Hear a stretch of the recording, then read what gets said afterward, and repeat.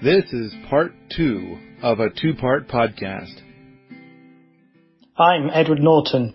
No, not that one, the other one, and I love pies. No, not that kind, the other kind. Hermes is an old-school forum packed full of friendly people who occasionally give out a slice of pie. You'll never forget your first slice of pie. It made me feel so good, I had to buy a whole pie so I could share the love. Oh, and there's apples too. Sign up at permies.com to join in the world of homesteading and permaculture, and you too might get a slice of pie. So, all right. Moving along. The next bit that he says that I quote is, and we shouldn't pretend that our solar photovoltaics, for example, exempt us from this. They still require mining and transportation infrastructures at every point in the production process. The same can be said for every other so-called green technology. My response is, well said. Okay. My next piece on this is, I guess my approach is to make a long list of stuff that people can do themselves in their backyard. There it is. There's the foundation of the book. Or in their house. Or on their homestead. And I hope to connect these ideas to millions of people. And I hope like-minded people also share oodles of bits and bobs for others to do. And they also connect those ideas to millions of people. And those millions tell millions more. And these ideas start to make their way to industry. Because industry is loaded to the gills with people. Further still, with a lot of these ideas, I like to attach the word permaculture. I hope that people will hear the word enough that they will think of looking towards permaculture to find a huge catalog of good ideas to explore. Earlier I said, in that book, he points out that if everybody in the world did all the things that were supposedly better, then it still wouldn't make any tangible difference. And so I want to, at the very least, come up with a recipe so that if everybody in the world did all of the things, then it would make a huge and positive difference. It would truly solve most of the world's problems that we are currently discussing in this thread. And it all starts in our homes and in our brains. And I think this path of building good things is more productive than being angry at bad guys. Let's get to work. All right. So now for today's podcast, and I've got another little part to mention in here that I wrote a little bit later in this thread. But for today's podcast, we're going to travel another little short path that connects us to this thing about why don't we have better permaculture leaders. But for now, we're going to talk about personal change versus political change. But do you guys have any feedback about the stuff we've covered so far? So, I mean, I think Derrick Jensen's brilliant, but I do also believe that I'm shooting for a path that's very different from what you're shooting for. Yeah. Well, I mean, Derrick Jensen is an anarchist. So he's got a different path. Sure. And his path has great reliance on people being essentially good and generous. Anarchy doesn't really work unless everybody is good and generous. And your path, I would say, is a bit more reality-based. And you're like, well, okay, some of those people aren't good and generous, but I'm going to be over here doing my thing, and other smart people will see that I have a better life and want to get some of what I got. I like the idea that the stuff that we come up with has the potential to be viral. Mm-hmm. As people seek out either saving money or luxury. And so if somebody goes and they get themselves a whole bunch of extra luxury, then in theory, other people are going to be like, I want luxury too. You can't stop hogging all the luxury. I get some. And so then hopefully it goes viral, not due to sacrifice, but due to opulence. And so, hopefully these ideas will take off because of that. I feel like the probability is much higher. But in order to just be able to counter the thing, like there's nothing anybody can do. There's nothing that one person can do that'll make a difference. And I kind of feel like that's not what we're talking about. We're talking about these ideas going viral. And so if we've got 30 tons to deal with, can we take one person and add luxury to their life, add money to their pocket, and get their carbon footprint to be zero or even lower? And I think that yes, we can. And that's the recipe that we're coming up with. All right. I show a graph that comes from the Department of Energy, and it's showing the average household, how Americans produce emissions, carbon dioxide per household. And it's saying that it's 59 tons, but keep in mind that's 59 tons per household. And then it turns out that the number of adults in the United States is almost exactly double that of the number of households.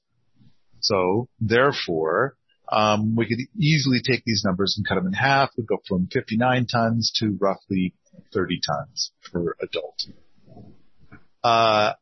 Then I go on. I add to the what I wrote earlier. I like how it makes it clear that all industrial stuff is not just an us and them thing, but it's all an us thing. We have to own our own shit. But even more, it gives us the ability to have traction. We can begin to qualify and quantify our lives. In fact, we can see the numbers so clearly that we can not only mitigate our own impact, but we could even take steps to compensate for a dozen people. So this graph suggests that the average carbon footprint in the U.S. is, rounding up a bit, 60 tons, and the world average is, rounding again, 10 tons. So that's one of the things they kind of shared, is the world average is 10 tons per household. If we consider the Wheaton Eco Scale, we might say that if you're a level 2, you cut your carbon footprint to half of the U.S. average, 30 tons. Level 4, you cut your carbon footprint to 0. At level 6, your carbon footprint is perhaps negative 600 tons per year. At level 8, your carbon footprint's negative 100,000 tons per year. According to the graph, heating is about 5.8 tons. Since I live in Montana, mine might be closer to 8 tons. I now heat almost exclusively with rocket mass heaters, so I think I've already cut about 6 tons. The Wapati experiments might cut that down a lot. Jocelyn and I work from home. No commute. Although we do travel further on our trips to town. Usually we use a Prius C, so maybe we pick up another 6 tons. So actually I gotta say that, there's a lot of the stuff I'm saying right now where I've learned more, and these numbers are not great numbers. So for example, your average car, is 4 tons per year for 12,000 miles per year. And, a Prius C, which gets, almost double the mileage of your average American car, gets half that. So it's like 2 tons per year, which happens to be about what an electric car gets. Let's see. Then there's the large scale seed planting and the hugelkultur stuff, maybe a few tons there this year. But as those plants and trees get bigger, dun, dun, dun, of course we are running some big equipment to do our experiments. That puts a lot of carbon in the air, and we're also conducting forestry practices where we keep our carbon out of the air so we gain it back. As we grow more and more food here, that reduces a lot of carbon footprint that is embedded in grocery store food, as well as vehicle carbon. Through these kinds of things, I may cut my carbon to 30 tons per year. So let's talk about getting it to 0. I need to put a lot of organic matter into the soil and grow oodles of trees. Trees are made of mostly carbon. Organic matter in the soil is mostly carbon. I have hundreds of acres, so I think I can do a lot of this. So now maybe I can get my carbon footprint to be negative 100 tons per year. My carbon footprint then compensates for a dozen people or so. So all by myself, there's something I can do in my backyard to offset the carbon footprint of a dozen people. It can be done. Now the question is, how do I offset the carbon footprint of 1,000 people? I don't think the answer is to get more land. I think the answer is to make a long list of small things and connect each thing to 1 million brains. But you cannot do it without first making the long list of small things. You cannot do it if you don't connect 1 million brains to each thing. Once I have offset the carbon footprint for 1,000 people, it becomes possible that I might have offset the carbon footprint for 1 million people. And once I've done that, it's possible to solve the CO2 problem for the world. And I never attended a protest, talked to a politician, ran for office, or got angry at bad guys. It all starts with solving these problems in my own backyard. This isn't rocket science. It's just 1 part give a shit and 1 part hard work. All right. So, there you go.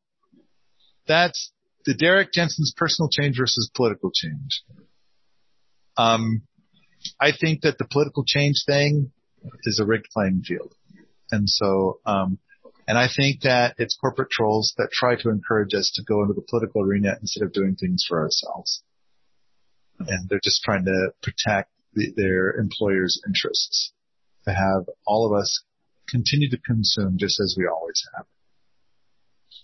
So I think that the stuff that's in the Building a Better World book is stuff that's going to make quite a difference, but it's also going to take money away from a bunch of corporations. And so I can understand how a lot of corporations are going to be discouraging people from the things in my book. Mm. All right. So, any more stuff about personal change versus political change?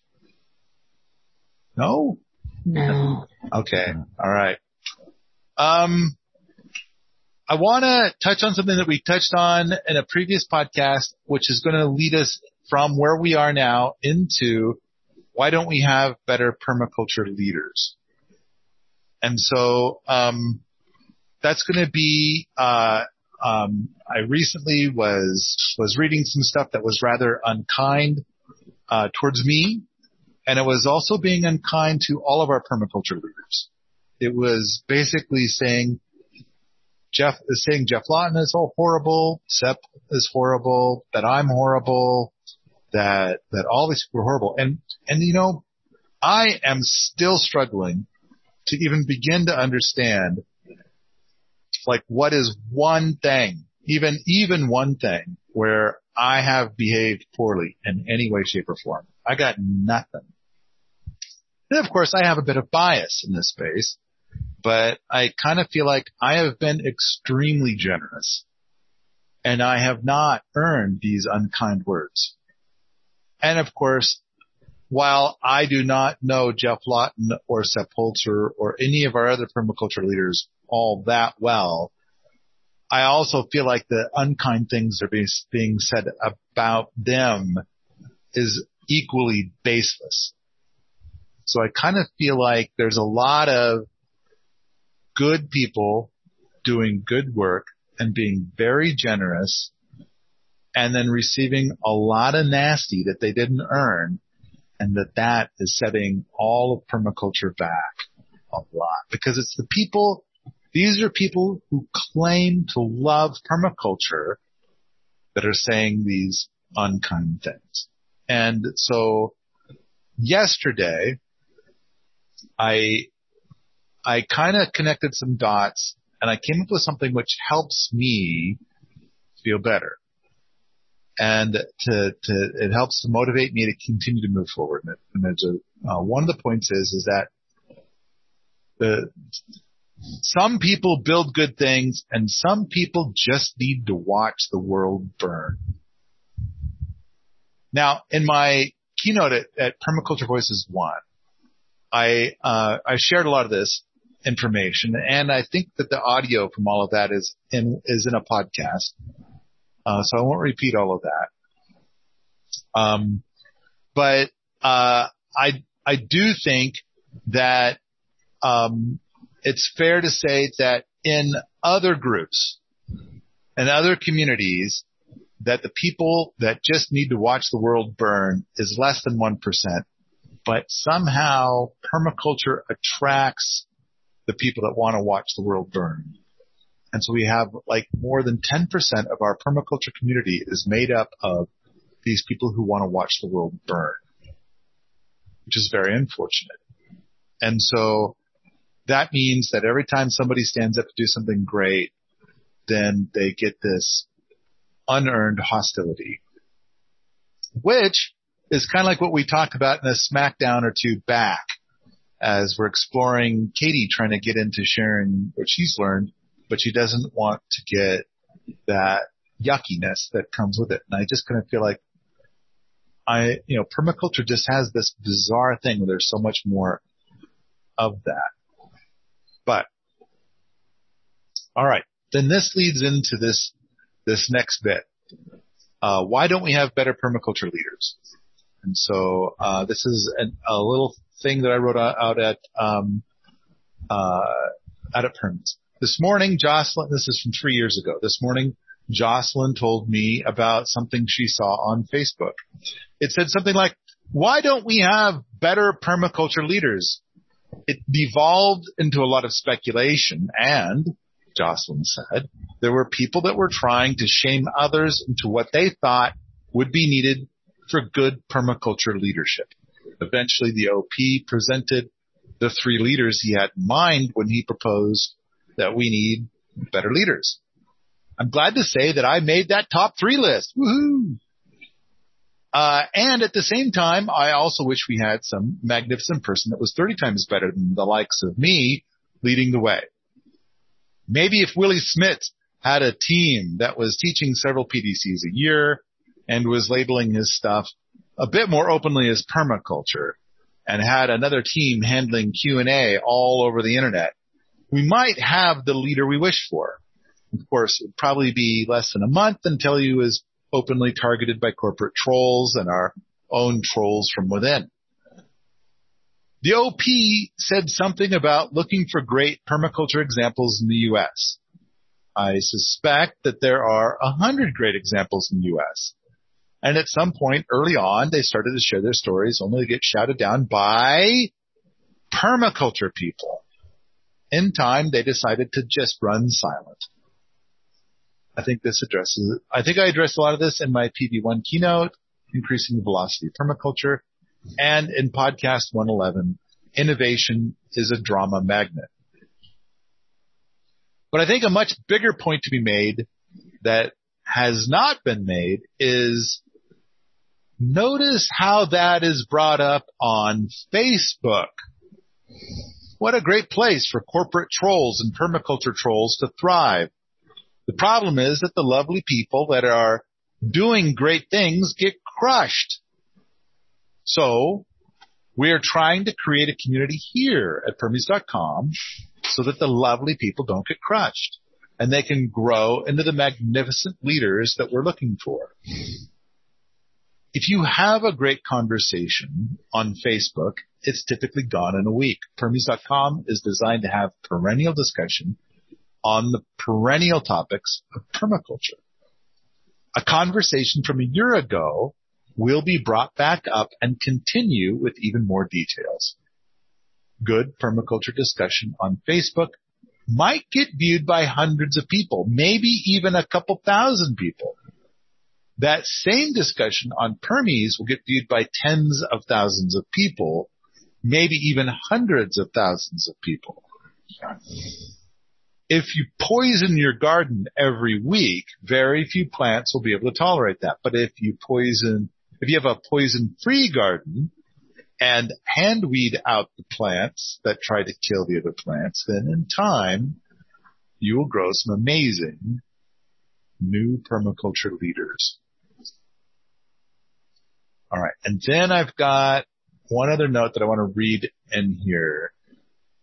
And that is, Jocelyn wrote a post. This is Jocelyn saying this. Somebody asked if she could insert the Facebook link. And Jocelyn says, I'm going to dodge posting that link in part because I don't want to look at it again. The thing was, IMHO, it was a reactionary post and loads of rather trollish comments after there had been a lot of vitriol in several of the permaculture groups on Facebook. I mostly scanned through it to see if any mention was made of Permies.com or Paul. My vague recollection is that one person mentioned Paul as one of the leaders along with Jeff Lawton and Jack Spirko. Here is my opinionated summary of the conversations that had gone on there. Not actual quotes, but my impressions of the implied content. First one was, vegan lifestyle is right, eating meat is wrong. This part went on and on prior to the leader's topic reaction. The next one is, where are the admins? Why aren't they moderating these awful comments? Next is, making money is wrong because permaculture ethics. Next, permaculture is racist and misogynistic. Next one is, people take what they want from the permaculture leaders and then move on. The next one, we don't have many enough examples of, quote, real, unquote, permaculture. And the last one, who is really doing permaculture? To be fair, there were some reasoned, lovely replies by some lovely people. The lovely people gave good examples that were helpful, supportive, and presented a viewpoint without being derisive of the opposing view. Like folks here on Permies.com. And there were people who kept calling others stupid, the worst of whom were banned, though a lot or most of those being trollish or vitriolic still remained.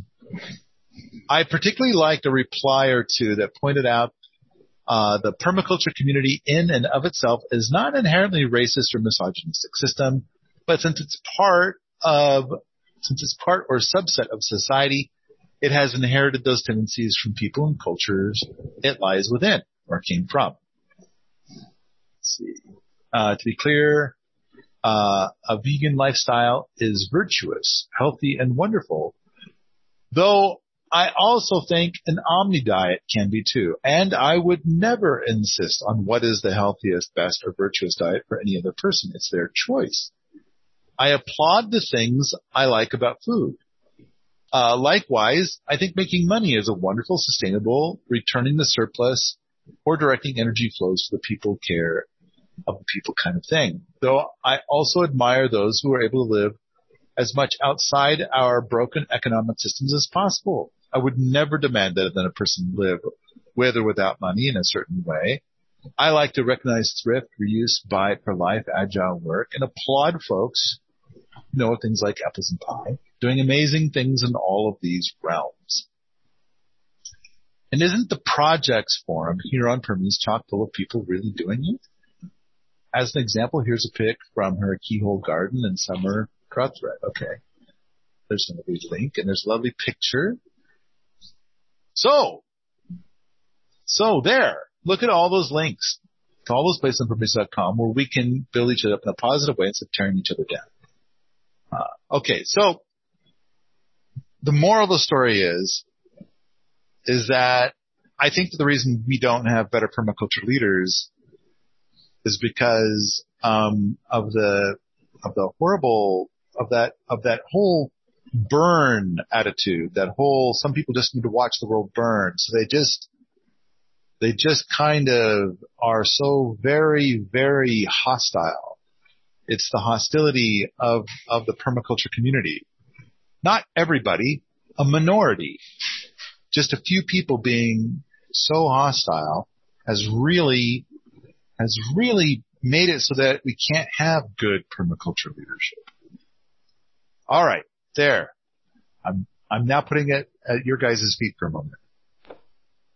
Hey, this is T. Blankenship. Are you a fan of Pi? Where there's Pi at Permies.com. This Pi grants the user secret access. You also get free things like videos of Wheaton Labs, the ability to add 2 thumbs up to posts, and more. To get Pi, go to Permies.com/Pi to get the inside scoop of what Pi can do for you. Again, that is Permies.com/Pi. Nothing? Well, Paul, I love your focus on solving problems. I think that's fantastic. Not just like talking about problems, but then taking action, and then the talking that happens is the means to the end of solving the problems, not just like social talking, which is fine, but directed talking. Because I think we really do have the power in a large group of our hands. That if we were to want to fix the world's problems, if we did them together, we would at least learn what doesn't work and could try another thing and then get to a solution for a lot of problems. But so then, of course, we do need the leaders to help support what people need to work in a group. And I think having a place to figure out, like, small leaders can grow into bigger leaders. And I don't think you can do it the other way, right? So if you can have a tool sharing group, for instance, not that we couldn't do important things on our own. Of course, we can do that. But together, a tool sharing group, the more people you have in the tool sharing group, for instance, the more important of a resource that can be for all the people who are able to work together. So brainstorming ways people can work together more easily, and especially with the modern technology that most of us have access to in the U.S., we might be able to brainstorm easier ways of sharing that cause less fires and stabbings. But I think we have to do physical problem solving in the real physical world together. And my question is how to support these small things even more. The Permies group is very spread out, which is good, but I like the idea that it's being done together. That's very lovely. And at the same time, I kind of feel like there's going to be people who are going to struggle to have a together and therefore bail, and B, people who do manage to come together, but then if you've got a couple of these burners in the group, it becomes very discouraging very fast. I think that I love the idea of coming together. I mean, I'm such a powerful advocate of community, but I kind of feel like community is going to be made out of, because it's intentional community, it's going to be made entirely out of people who have the intent to have community. And the burners clearly do not have the intent to build community. Their intent is to dissolve community. And it's usually not even intentional. It's almost entirely unintentional. They're doing it in the name of trying to build community. But their nature is to burn community. So, the thing I'm trying to say is that I think what is probably a more successful recipe, possibly even a recipe that will lead to the thing that you're suggesting, is going to be things that people can do individually. And then the next thing is that after you've done something individually, you could share it with others. Look at this thing that I did individually. And then others can see it, see what has been made, and then they'll say, I want some of that too. And that's how it's going to spread.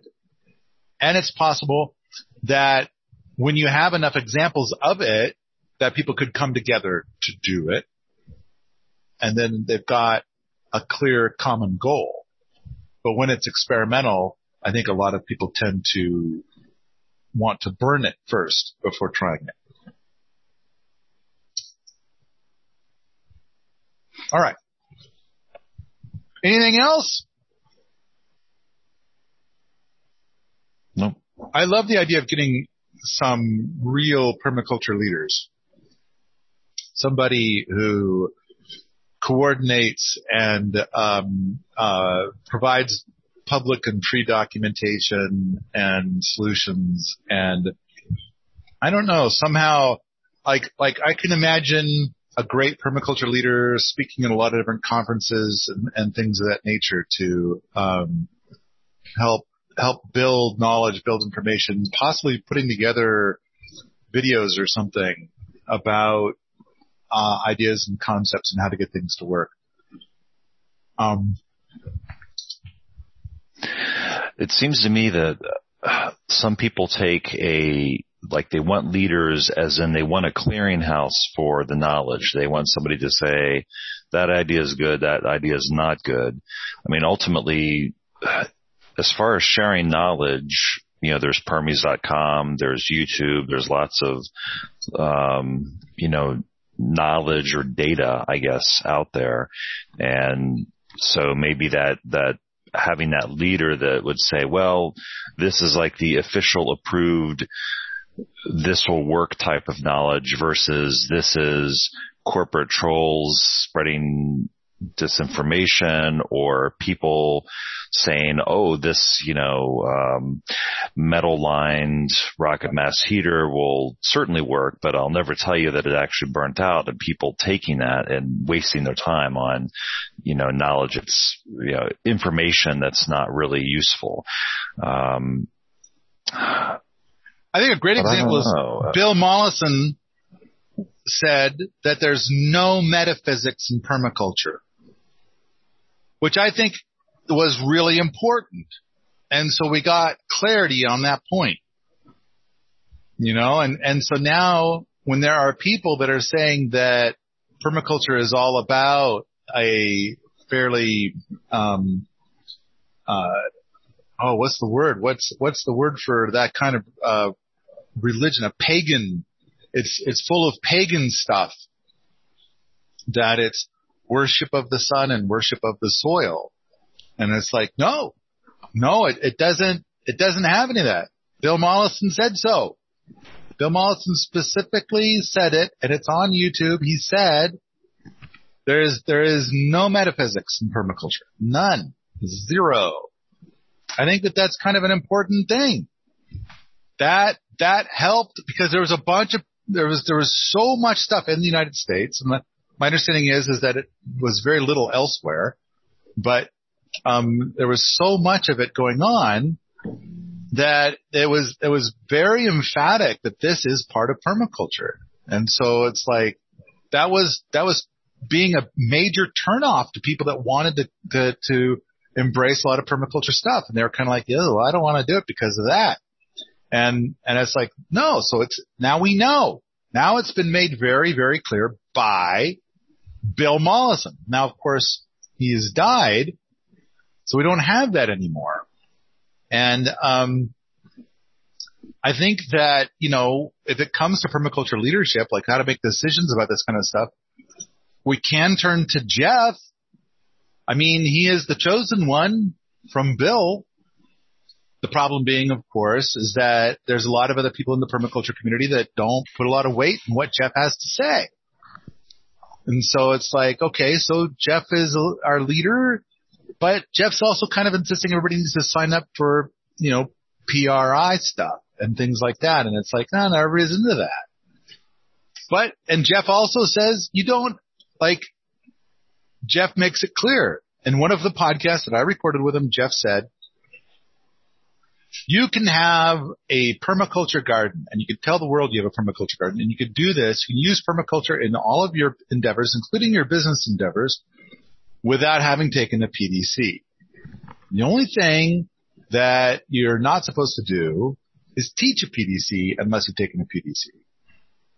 So, therefore, I mean, and in fact, permaculture is kind of designed to be able to sustain itself in a way, but that also kind of makes that we don't have a leader or, a strong voice to help make these decisions for us. And to help provide this clear, strong direction like Bill Mollison did. But I think that if we had somebody that was really good, like for example, Willie Smits, and he was very much participating in all of these different conferences and advocating permaculture, and he had a team that was going to, I'm not sure what, maintain some mega wiki maybe. I'm not sure, but basically be able to say, here's what we're doing, here's where we're going, this is our plan for permaculture at this time. I don't know. I'm not sure what a great leader is going to bring to the table. But I do think that resolving some of these questions that pop up from time to time is going to be good.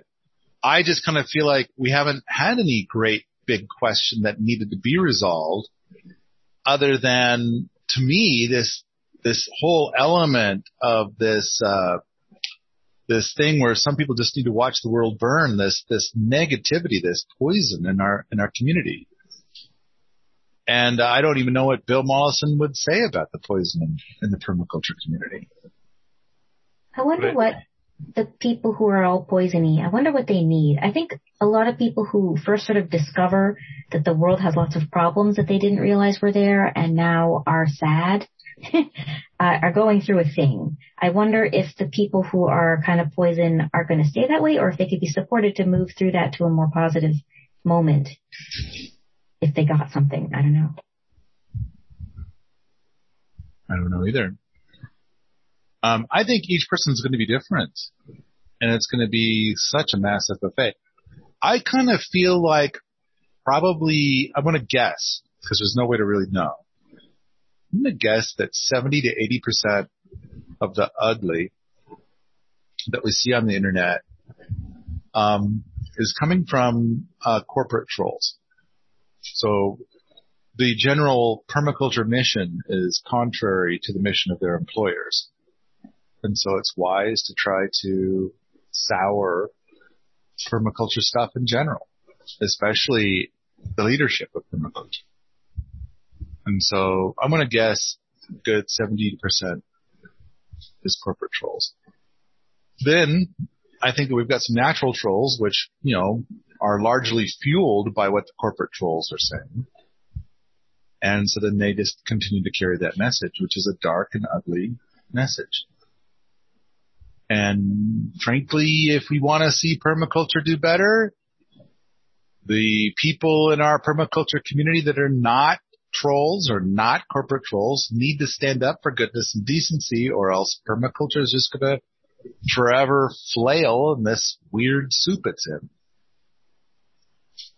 I think Permies.com does a good job of eliminating the trolls, but I think that there's a lot of discussion outside of Permies. And that's where the darkness continues. Anyway, all right. Perhaps there's some people out there who they see what's wrong with the world, and because they feel powerless to fix it personally, then that's just sort of like their rage that they're expressing. I do feel like, I don't know, the stuff that I feel like where I know the people, like I've met the people, that their issue is kind of an obey or else thing. It's like, hey, Paul, you have a large audience. I need you to tell your audience this thing. And then I'm like, I'm not okay with that. Then they're like, do it or else. So they want to play hardball. They're going to be like, you're going to tell them that or else. And then what you've observed is what they could do in the or else department. And so those are ones that I've actually met face to face. And then they got to the point where they needed to tell me. And so often it's kind of like, why don't you take a time to understand what I'm trying to do? And then I think you will agree that what you're proposing doesn't fit well with what I'm trying to do. No. Look, stop with that bullshit. Just do what I'm telling you to do or else. So, I don't know. There's a fair amount of that. And so then, Katie, I think your question's a good one. What do these people need? And it's like, I don't know. I mean, this kind of stuff happens in office politics as well. It's like, I'm sure that you've been in a situation, whether it's like going to university or working with a neighbor or working at an office of some sort or at a job or anything where somebody asks something unreasonable of you, and when you attempt to decline, then they say obey or else. I'm sure you've had it happen. I'm sure everybody listening to this podcast has had it. I mean, have any of you never experienced that? Okay, silence. So. Yeah, there are people out there who they want to be in control of something. And sometimes the easiest thing is to try to get somebody else to do something for you.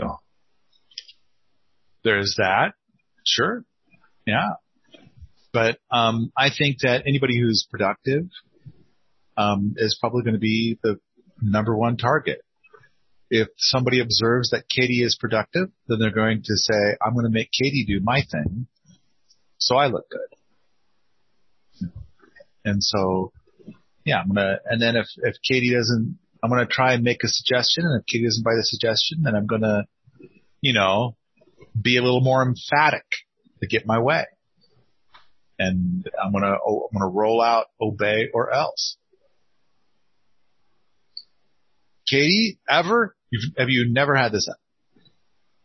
Probably have, and didn't think of it that way at the time. Just be like, I didn't have the power to do anything in this situation. That was a bummer. It's like, I didn't do the thing, but I also didn't have a great situation. I wonder, it seems like if somebody's just being impassable or unworkable, you just go around and try to build up without them until they're ready to be a good participant, like to treat fairly or to treat well. But it can be hard to go around if they're coming for you. But if you can sort of try to dodge out of the way and avoid the whole like, oh, okay, bye. And build something good with the people who do have the skills to work together. And help people build skills to work together. But it's just, if people are trolls intentionally trying to bring you down, that's very hard to combat without some sort of, some skill I've never had, which is very good social, some sort of social dance guard, so to speak, like they know how to socially, operate so that they function essentially as a guard, but in a way that they're not just like hitting, but making clever social statements that sort of block. I don't know if I'm communicating this properly. I think that there's going to be thousands of different flavors of people impeding stuff. And it's like, and I suspect that to discuss these, we could fill a library with books on all the different things on how one might navigate the different kinds of unkindnesses that somebody might try to do. But basically you're right. What we try to do is we try to accomplish great things despite these hurdles. And sometimes we go over, sometimes we go around, sometimes under, sometimes we go in a different direction. Whatever it takes to be able to get something done. And I kind of feel like the more you get done, the more hurdles you're presented with. So as we're talking about, and I kind of feel like in permaculture we get like 20 to 50 times more hurdles than almost any other group. I could use the word industry, any other kind of entity. We seem to be bait for the people that cause problems.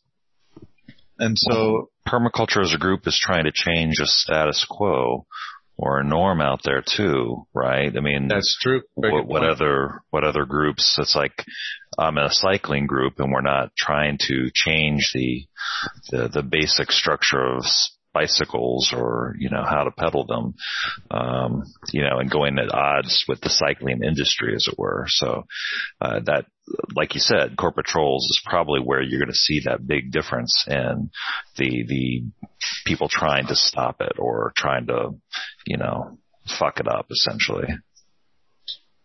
So I think that's a pretty good point. I'm not sure how much, well, I guess we are. So I know that, for example, I wish to make a suggestion to 100 million people about how to cut their carbon footprint, their personal carbon footprint. And, so I am looking for global change. And, I am looking to infect brains, but I'm also, I could kind of see your point where it's like, if I'm going to go in, I'm going to try and suggest an alternative for folks, then there's a lot of people where their natural reaction is going to be, don't tell me what to do. And so I don't know. Part of it is how do we package the message?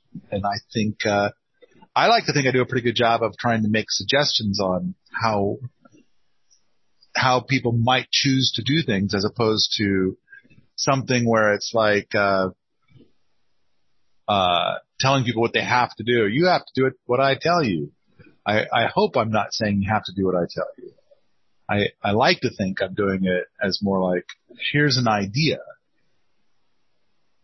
I think a bicycle group would kind of do that too. Like, I'm going to draft off of the person in front of me that should make the pedaling about 10% easier. I'm going to choose between panniers or a little trailer. I'm gonna choose what kind of clothes I wear to make it, possibly a little easier for me as I'm pedaling. Things of that nature. And of course, they're going to advocate what it is that they do.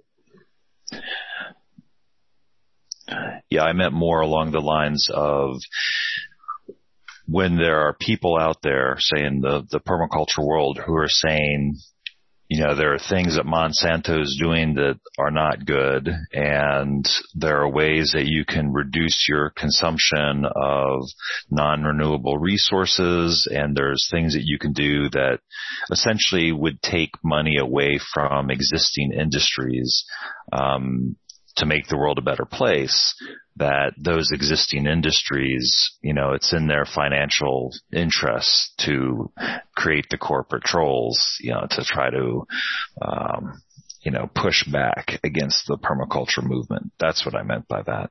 Okay. All right. Anything else?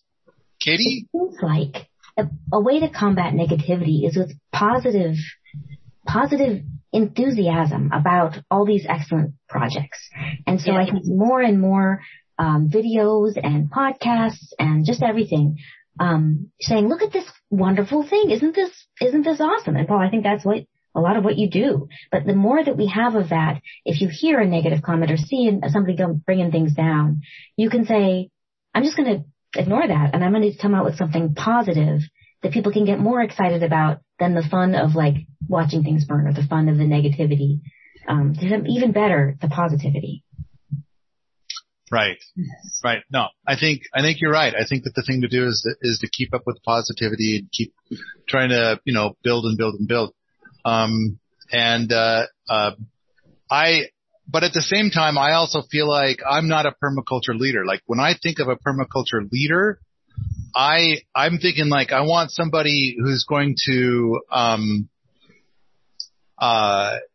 be an eloquent speaker who ends up attending 2 or 3 conferences a month, and on top of that, they've got like stronger resources, I guess. Like they're going to have they're going to produce more content than I produce. They're going to, have some kind of way. All right. I think we could find somebody, like I keep seeing Willie Smits doing this, but it could be anybody who, the other thing is to run a big ass nonprofit that's going to have like maybe 100 employees. Wouldn't that be something? That would be awesome. Yeah. So many introverts could help with that. And it's like, that would be really fantastic. And then another thing is that it's kind of like, well, all right. My another thing is totally off on another topic, so I'm going to skip that. I agree. Build good things. Just keep going. Just keep building lots and lots and lots of good things.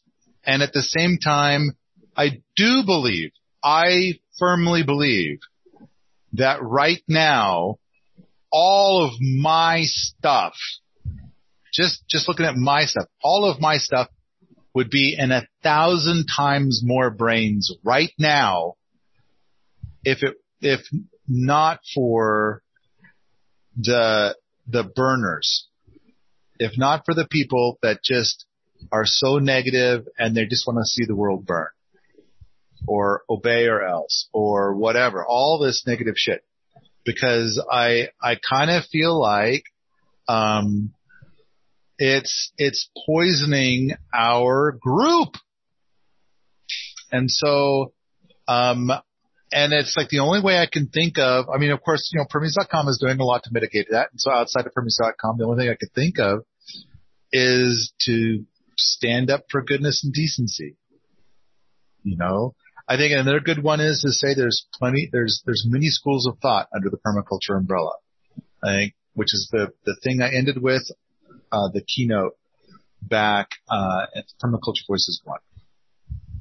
But, I agree. I continue to produce a lot of stuff about building good things. The Skip book is in layout right now. It'll hopefully be going to the printer in a week or so. And we're doing layout review right now. It's, lots and lots and lots happening on that front. I basically, I don't think that there's anything like Skip out there, especially in the world of permaculture. And so I think that this could be a tool that really helps move things forward. And I think it's a very positive thing.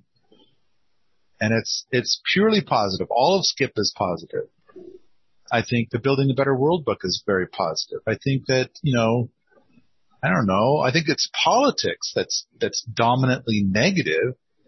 And it does seem like the negativity is to meet somebody's needs, and they're shaming people who are doing good things. I wish that we had stronger leaders. So, I wish that we had I feel bad for permaculture that if I'm the, like one of the top 3 people that are leading permaculture right now in the United States, I feel really bad for permaculture. I'm not trying to be a leader. I'm trying to be, of influence. I'm trying to make suggestions and present ideas and do experiments. But I don't think that's not that cool leadership stuff of, being a great presenter at so many conferences and stuff, which is what I think we really need. Okay. Anything else to add into this? Anybody? No? Okay. If you like this sort of thing, come on out to the forums at Permies.com, where we talk about good things. Homesteading and permaculture. All the time. Hi, this is Mark. Sometimes talking to a friend or family member about permaculture can be met with a blank stare if it's all new to them. A great way to explain some of it can be over a card game using permaculture playing cards, which each have interesting facts with quality illustrations and descriptions. A wide range of people, places, and things, all related to permaculture, can be found on the permaculture playing cards at richsoil.com/cards.